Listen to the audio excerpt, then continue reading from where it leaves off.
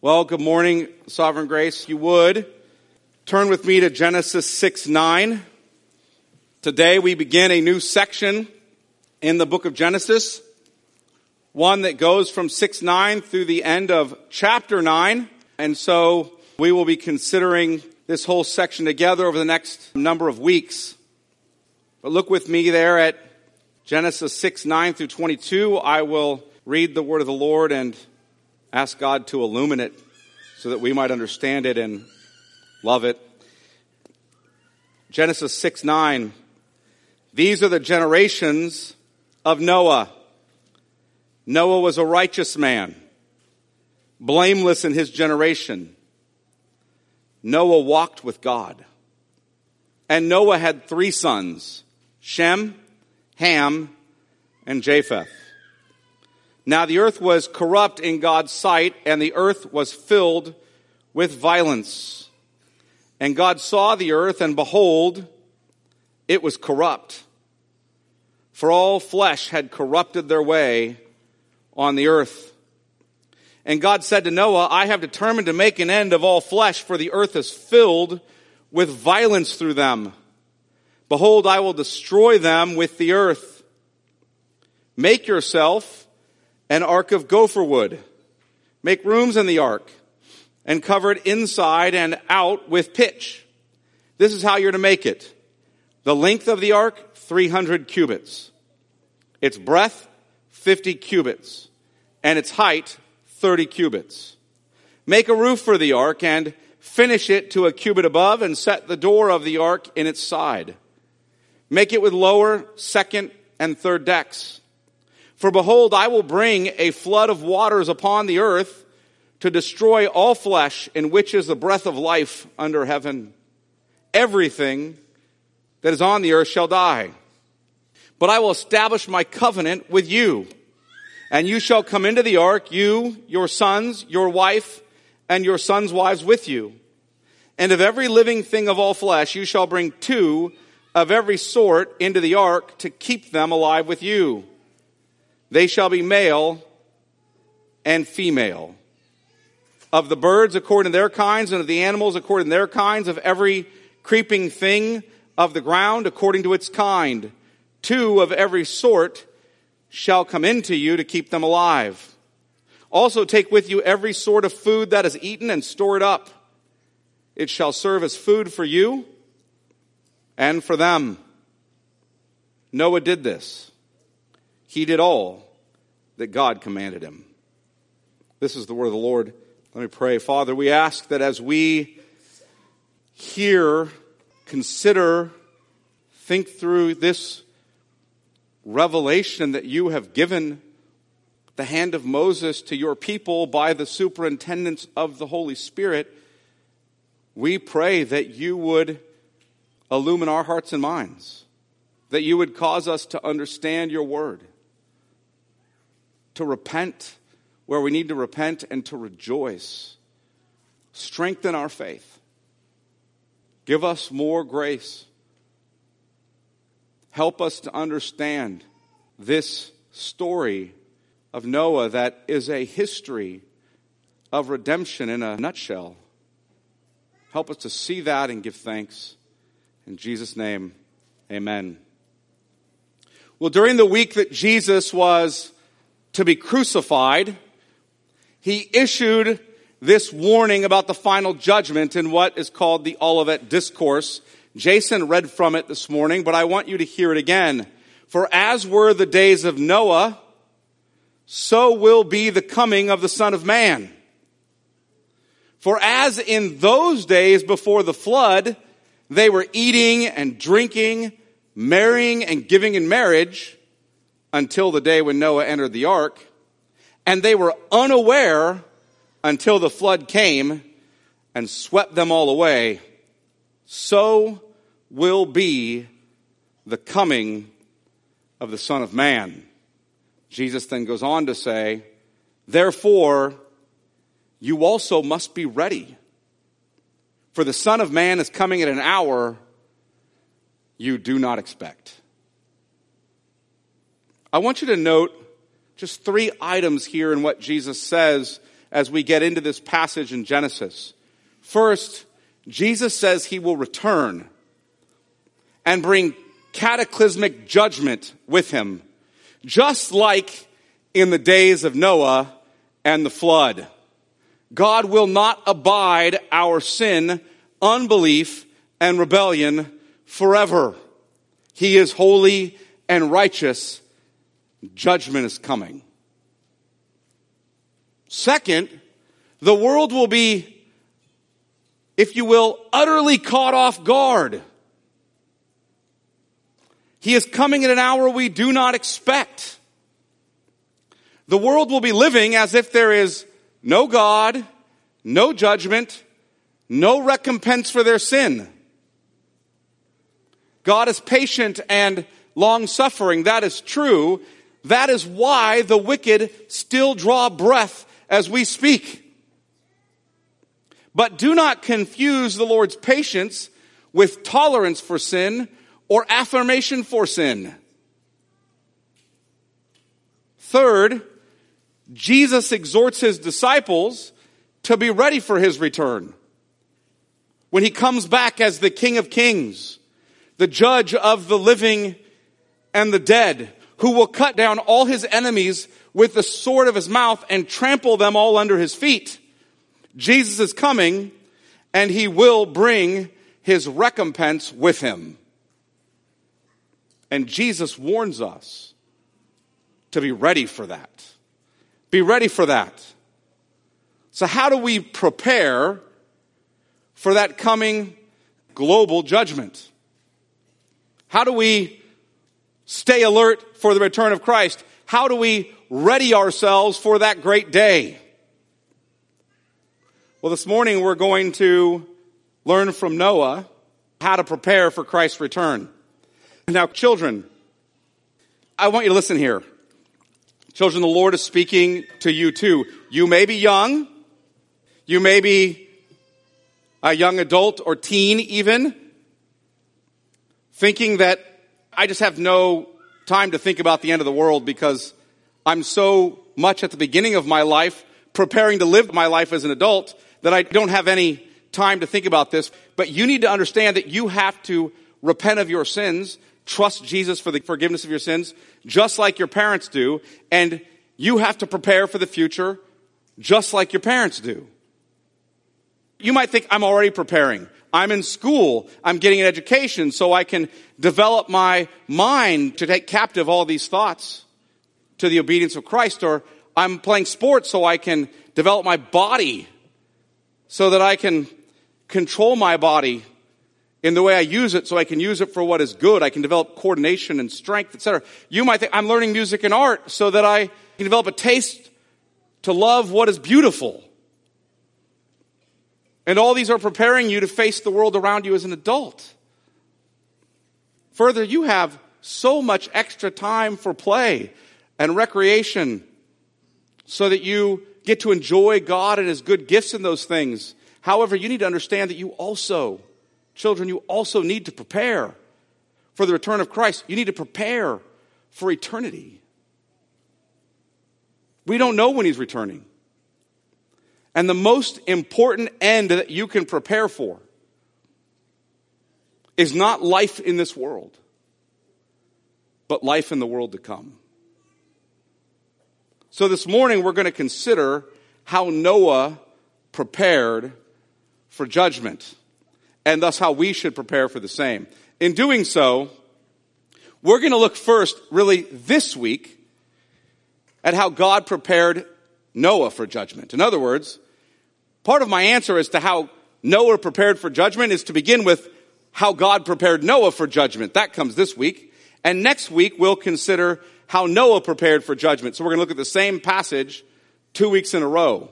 You knew when I started reading and finished reading, there was no way I was finishing that all in 1 week. So we'll look at it over the next 2 weeks. And as we're considering Genesis 6, 9 through 22, I want us to consider it in two ways. We're looking at how the story of Noah is a type for the whole story of redemption. And we're looking at how the story of Noah is an example for the whole of God's redeemed people. We'll look at how God prepared Noah this morning. So let's look at that. How God prepared Noah for judgment. Remember, this is a story of God preparing Noah for judgment, and it provides us a type, a picture of the whole gospel story. This is the story of salvation in Christ in a nutshell. So let's consider that story. Look at Genesis 6, 9 through 10. These are the generations of Noah. Noah was a righteous man, blameless in his generation. Noah walked with God. And Noah had 3 sons, Shem, Ham, and Japheth. Now, we're going to come back to these verses a bit more, especially next week. But for now, I want to make 2 observations. The first observation I want to make is we are beginning a new section in Genesis. How do we know that? Because Genesis is a book that is arranged around genealogies. And notice the phrase in verse 9. These are the generations of Noah. These are the generations of Noah. We're being told here we begin a new genealogy. And here's how the pattern tends to fall out in Genesis. There's a genealogy, and then after the genealogy, there's a narrative about that family story. And then after that, there's kind of a preview of the next story, and then a new genealogy. So look at Genesis 2:4. I just want to remind you of this. I've shown this to you multiple times, but I'll remind you of this so that you don't forget the pattern. Genesis 2:4. Genesis 1:1 through 2:3 is like the prologue to Genesis. But now we get into the first generation here. These are the generations of the heavens and the earth when they were created in the day that the Lord God made the earth and the heavens. And now we hear the story of the heavens and the earth as told through Adam and Eve in the garden, their fall, the curse, the promise God makes to them, even on through their first 3 sons. So remember Cain and Abel and then Seth. When we get to the story about the birth of Seth at the end of Genesis 4, we get a preview of what's coming in the next genealogy. So look there in Genesis 5:1. The next genealogy. This is the book of the generations of Adam. And now we're going to hear the story of Adam told through the godly line of Seth, his son. It's a story of Adam as told through the godly line of Seth, his son. So you get a genealogy all the way through chapter 5, which concludes with Noah, and then you get the story of that time, where the sons of God and the daughters of men intermarried, and the world descended into wickedness. And in the midst of that story, you get a preview for the next story. You're told that in the midst of that wickedness, God saw that it was wicked, and God decided to make an end of all flesh. So you get a preview of the next story. And then in Genesis 6:9, you get the next generation or genealogy. These are the generations of Noah. Now, where does this story end? Look at the end of Genesis 9. So go all the way to Genesis 9 and verse 28. After the flood, Noah lived 350 years. All the days of Noah were 950 years, and he died. Now, here comes the next story, Genesis 10:1. These are the generations of the sons of Noah, Shem, Ham, and Japheth. Now you're going to hear the story of Noah as told through his sons. You're going to get our genealogy, and then in chapter 11, you're going to get their story, i.e. the Tower of Babel. And then on to the generations that lead to Abraham, which we'll come to later. So that's the first observation. We've made a leap into a new section of the story in this genealogy. Now let's make a second observation. Noah is being compared to the surrounding world. If you notice, Noah was a righteous man, 6:9. Noah was a righteous man, blameless in his generation. He's being contrasted with the world around him. He is righteous. He is just in accord with God's law. And blameless. He is without hypocrisy. He walked with God. The Septuagint, the Greek translation of the Old Testament, says he pleased God, which is the language picked up in Hebrews 11. We'll look at all that next week. He pleased God. He had communion with the Lord. He was emphatically distinct from the world around him. They were far from God. They displeased the Lord. They were unrighteous lawbreakers and hypocrites. And Noah, this one man, was a godly man. Now, how did Noah become a godly man? How did he become so distinct from the wicked generation around him? Well, that leads to our first point regarding how God prepared Noah for coming judgment. How did God prepare Noah for coming judgment? The Lord covenanted grace to Noah. The Lord covenanted grace to Noah. Before Noah was even born, we are told, or at Noah's birth, we're told something about what's prophesied regarding Noah. In other words, something the Lord is prophesying through Lamech, his father, about him at his birth, because the Lord decreed before the foundation of the world that this is the kind of man Noah would be. So look over at Genesis 5 and verse 28. When Lamech had lived 182 years, he fathered a son and called his name Noah, saying, here comes the prophecy, out of the ground that the Lord has cursed, this one shall bring us relief or rest from our work and from the painful toil of our hands. We have a prophecy at the birth of Noah that God is going to set him apart as a godly man. This is what the Lord decreed for him. Look at Genesis chapter 6 and verse 8. Noah found favor in the eyes of the Lord. This is a contrast between the wicked people around him. And that word is, Noah found grace in the eyes of the Lord. God was gracious to him. The Lord chose to be kind to him. The Lord set his electing love in Christ upon Noah before the foundation of the world.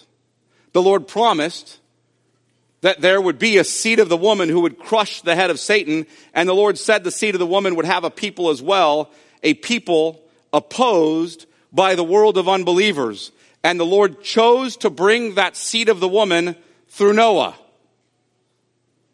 In other words, the Lord covenanted grace to Noah.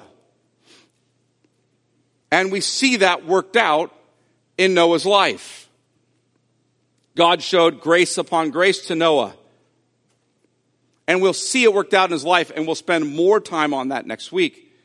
But beloved, do you understand that God loved you before you were? Have you ever stopped to consider that in his glorious goodness, he set his redeeming love upon you in Christ before you were even a twinkle in your mother's eye, before your mother even existed? Blessed be the God and Father of our Lord Jesus Christ, who has blessed us in Christ with every spiritual blessing in the heavenly places, even as he chose us in him before the foundation of the world, that we should be holy and blameless before him. In love, he predestined us for adoption to himself as sons through Jesus Christ, according to the purpose of his will, to the praise of his glorious grace. But how do I know if God has chosen to extend these blessings of his love to me? How do I know that? Well, I guess the question I would ask you is, has he opened your eyes to see the gospel of God's grace in Christ? Has he opened your ears to hear Christ speak to you, come to me, all you who are weary and heavy laden, and I will give you rest? In other words, has he given you the gift of faith? I mean, you all likely know about the facts regarding Jesus' incarnation, the Son of God, taking humanity to himself. His birth, you probably know about his ministry, his life, his death on the cross for our sins, his resurrection from the dead, his ascension to the right hand of the Father. You've likely heard those facts, and you might even agree with those facts. You might even have heard that the doctrine associated with this, that he did this for you and for your salvation, and you might think, that's great, but do you know that this is for you? What I'm saying here is that when the elect hear this good news, they respond, even me, Lord? And the Spirit bears witness to their hearts, even for you. The Lord takes even you to be his own in Christ. Now you might reply, oh, I want that grace, but I'm a sinner and I've made a mess out of my life. Surely God wouldn't give such grace to me. Friends, if you have heard the sweet sound of God's grace to you in giving his only begotten Son for you, and you have, like a beggar, held out an empty hand to receive him, then God has shown the same grace to you that he has to Noah. Yes, this gift of faith is necessarily followed by repentance for our sins. It's also necessarily accompanied by the gift of hope in Christ, that my soul really and my life is anchored in Christ with him in heaven. And it's accompanied by the gift of love toward God and neighbor, so my heart begins to rejoice in his law. And we'll talk more about that next week, but please hear me. All these are gifts of God's grace that flow from, not that lead to, are being united to Christ through faith and by the Holy Spirit. Beloved, he loved you in Christ before you were. Before you were. This ought to cause us to sing of his grace. Your grace, a well too deep to fathom. Spelled with two O's, by the way. Too deep to fathom. Your love exceeds the heavens' reach. Your truth, a fount of perfect wisdom. My highest good and my unending need. So first, God prepared Noah by covenanting grace to him. The second way God prepared Noah was that God spoke his word to him. Now what I mean here is that God spoke good news to Noah of how he and his household could be rescued from certain coming judgment. This story of Noah's family being rescued from God's wrath is a type of the redemptive story of the Bible. A type is a picture of something even greater. I can tell you, children, you understand what types are.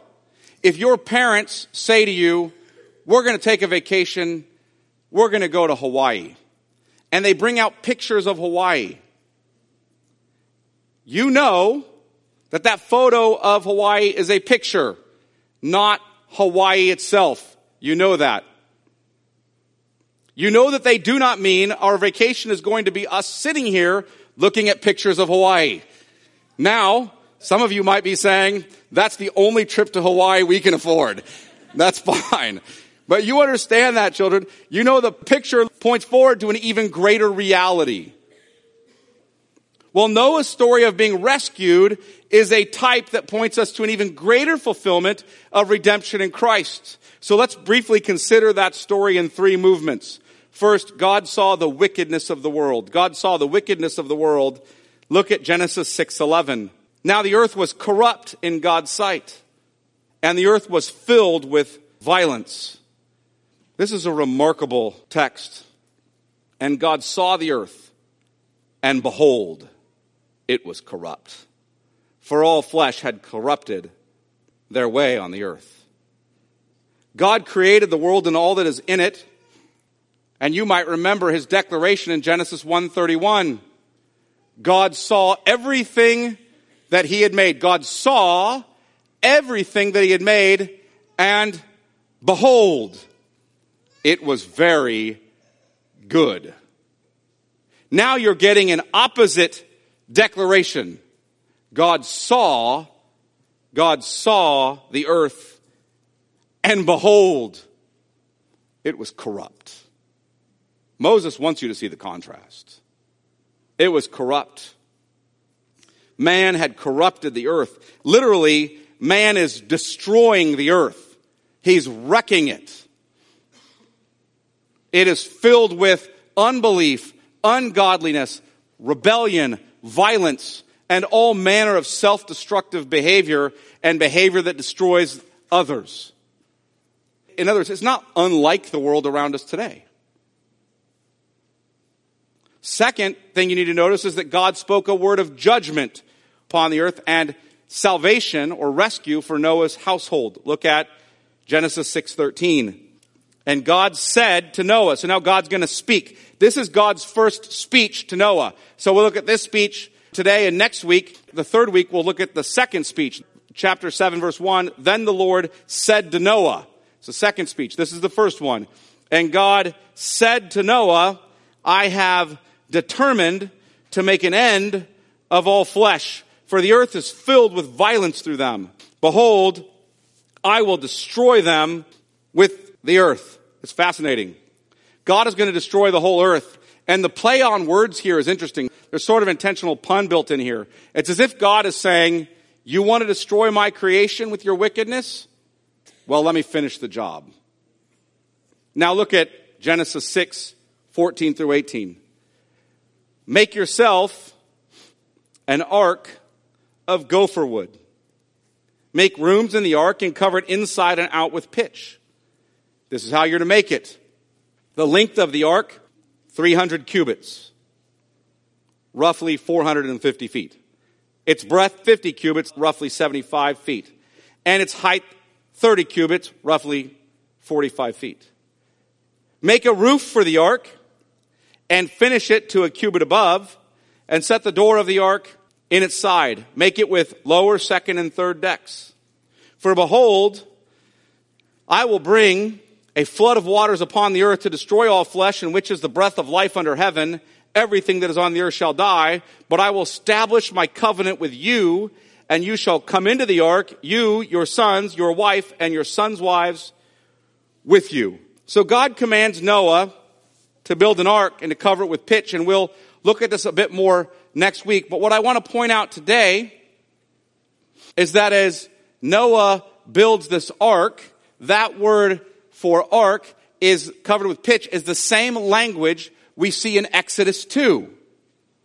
In fact, the word ark is only used, this word is only used twice in the Hebrew Old Testament, once here and a second time in Exodus 2 with regard to Moses' basket that he's put in on the river. It's also called an ark.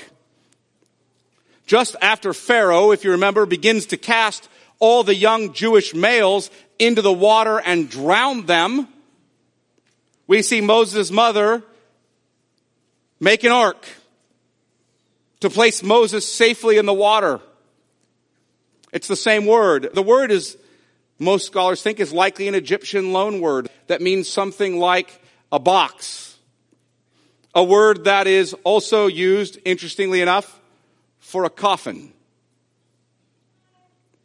In fact, the dimensions of the ark are about 450 feet long and 75 feet wide. Very rectangular, long and narrow. A description that looks much like a coffin. The description is not like that of a seagoing vessel, but like that of a giant coffin. It's probably not the picture you want to put up in your kids' rooms. And Noah boards this ark and enters the waters of God's judgment, and he comes safely through those waters. 1 Peter later compares going safely through the floodwaters of God's judgment. He later compares it to the resurrection of Jesus Christ. Now, please hear the type of the gospel. We have a wicked world about to be judged. And God speaks. And God sets apart a righteous man. A righteous man who will enter those floodwaters of judgment in an ark akin to a coffin, and that righteous man will come out of those floodwaters safely, picturing a kind of resurrection from the dead. through this man, God says, I am establishing, or I will establish my covenant. This does not mean that God is about to start another covenant with Noah here. He will start a covenant with Noah in Genesis 9. This, I will establish my covenant, means that God is making good on his covenant promise. This language does not mean he's starting a covenant. It means there's a covenant that exists he's making good on. He's making good on his covenant promise, his covenant of grace, which began in Genesis 3:15. The seed of the woman will come and crush Satan's head and redeem humanity. But if the Lord wipes out all of mankind, then there are no humans left through whom to send the seed of the woman. And so he covenants with Noah to establish, to make good his word that the seed of the woman will come and save humanity.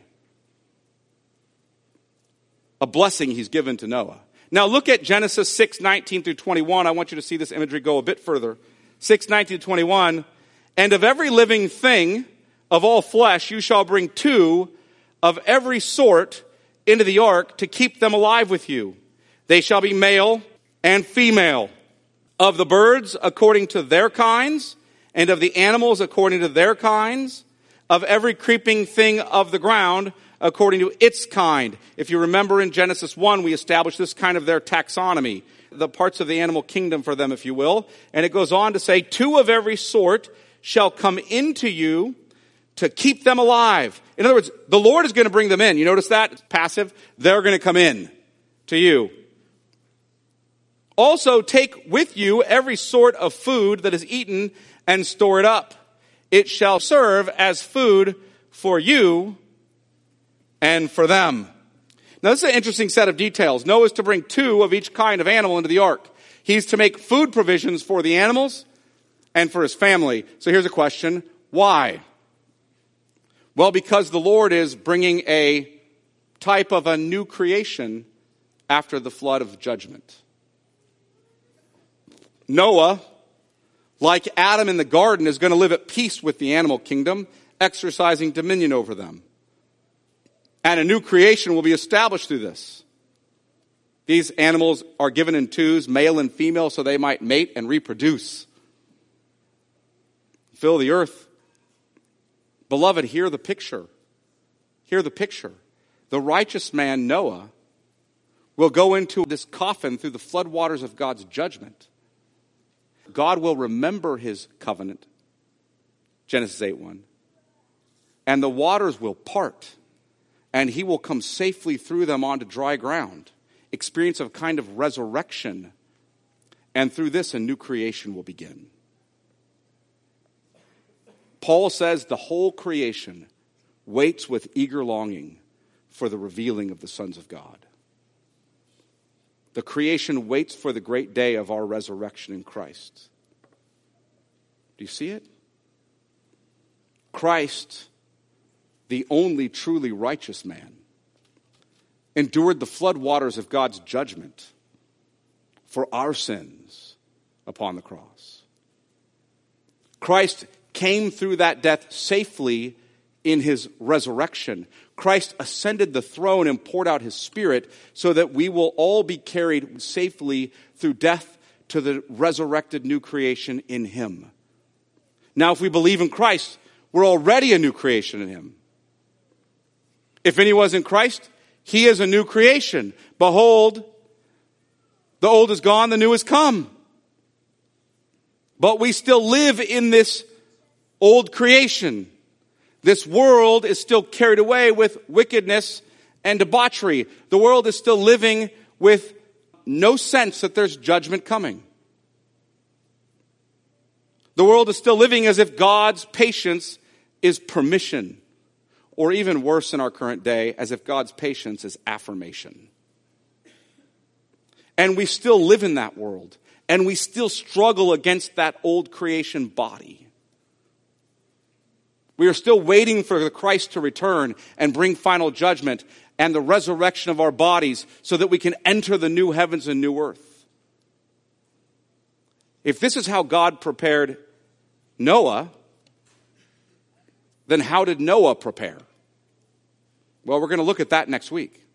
We're going to look at how Noah prepared next week. For this morning, I just want to provide you with this answer, just in short form. I'm going to tease this out next week, but Noah trusted the Lord and his grace. Noah trusted the Lord and his grace. And Noah's faith in God's gracious promise was answered with Noah's justification. Through the grace of faith, Noah was forgiven his sins and declared righteous before God. What's more, the Lord graciously made Noah new and gifted Noah with an eternal hope in God and an abiding love for God and neighbor, so that we can hear a refrain like, Noah was a righteous man, blameless in his generation. He walked with God. And in the last verse of this text, Noah did all that God commanded him. So here's the question. Are you trusting in Christ? Have you cast yourself upon him, upon the mercy of God found only in him? Have you not only agreed, i.e. assented to the fact that Christ died for your sins and rose for your justification, but have you placed the weight of your immortal soul on him, into his saving care? Have you seen your sin as rebellion against our holy God and repented of it, turned from it? Has he given you a new heart so that you suddenly have this newfound desire to keep his word? If not, I exhort you to look to Christ and be saved. If you're a believer, then rest secure in him. Rest secure in him. Know that Christ went through the floodwaters of judgment for you, and he brought you safely through with him. Eternal life is yours. Eternal life is yours. Set your eyes on your eternal hope with Christ in heaven. If your eyes are set upon him, then you can sing with us. My sin, oh, the bliss of this glorious thought. My sin, not in part, but the whole, is nailed to the cross, and I bear it no more. Praise the Lord. Praise the Lord, O my soul. And Lord, haste the day when my faith shall be sight. The clouds be rolled back as a scroll. The trump shall resound, and the Lord shall descend. Even so, it is well with my soul. Let's pray. Father, we give thanks for the kindness that you have shown us in Christ, for the picture that we have in the work that you did in history through Noah. We pray that you would prepare us for the return of Christ, and that we would likewise ready ourselves, beginning with casting ourselves upon Christ and trusting him and him alone. We pray this in Jesus' name. Amen.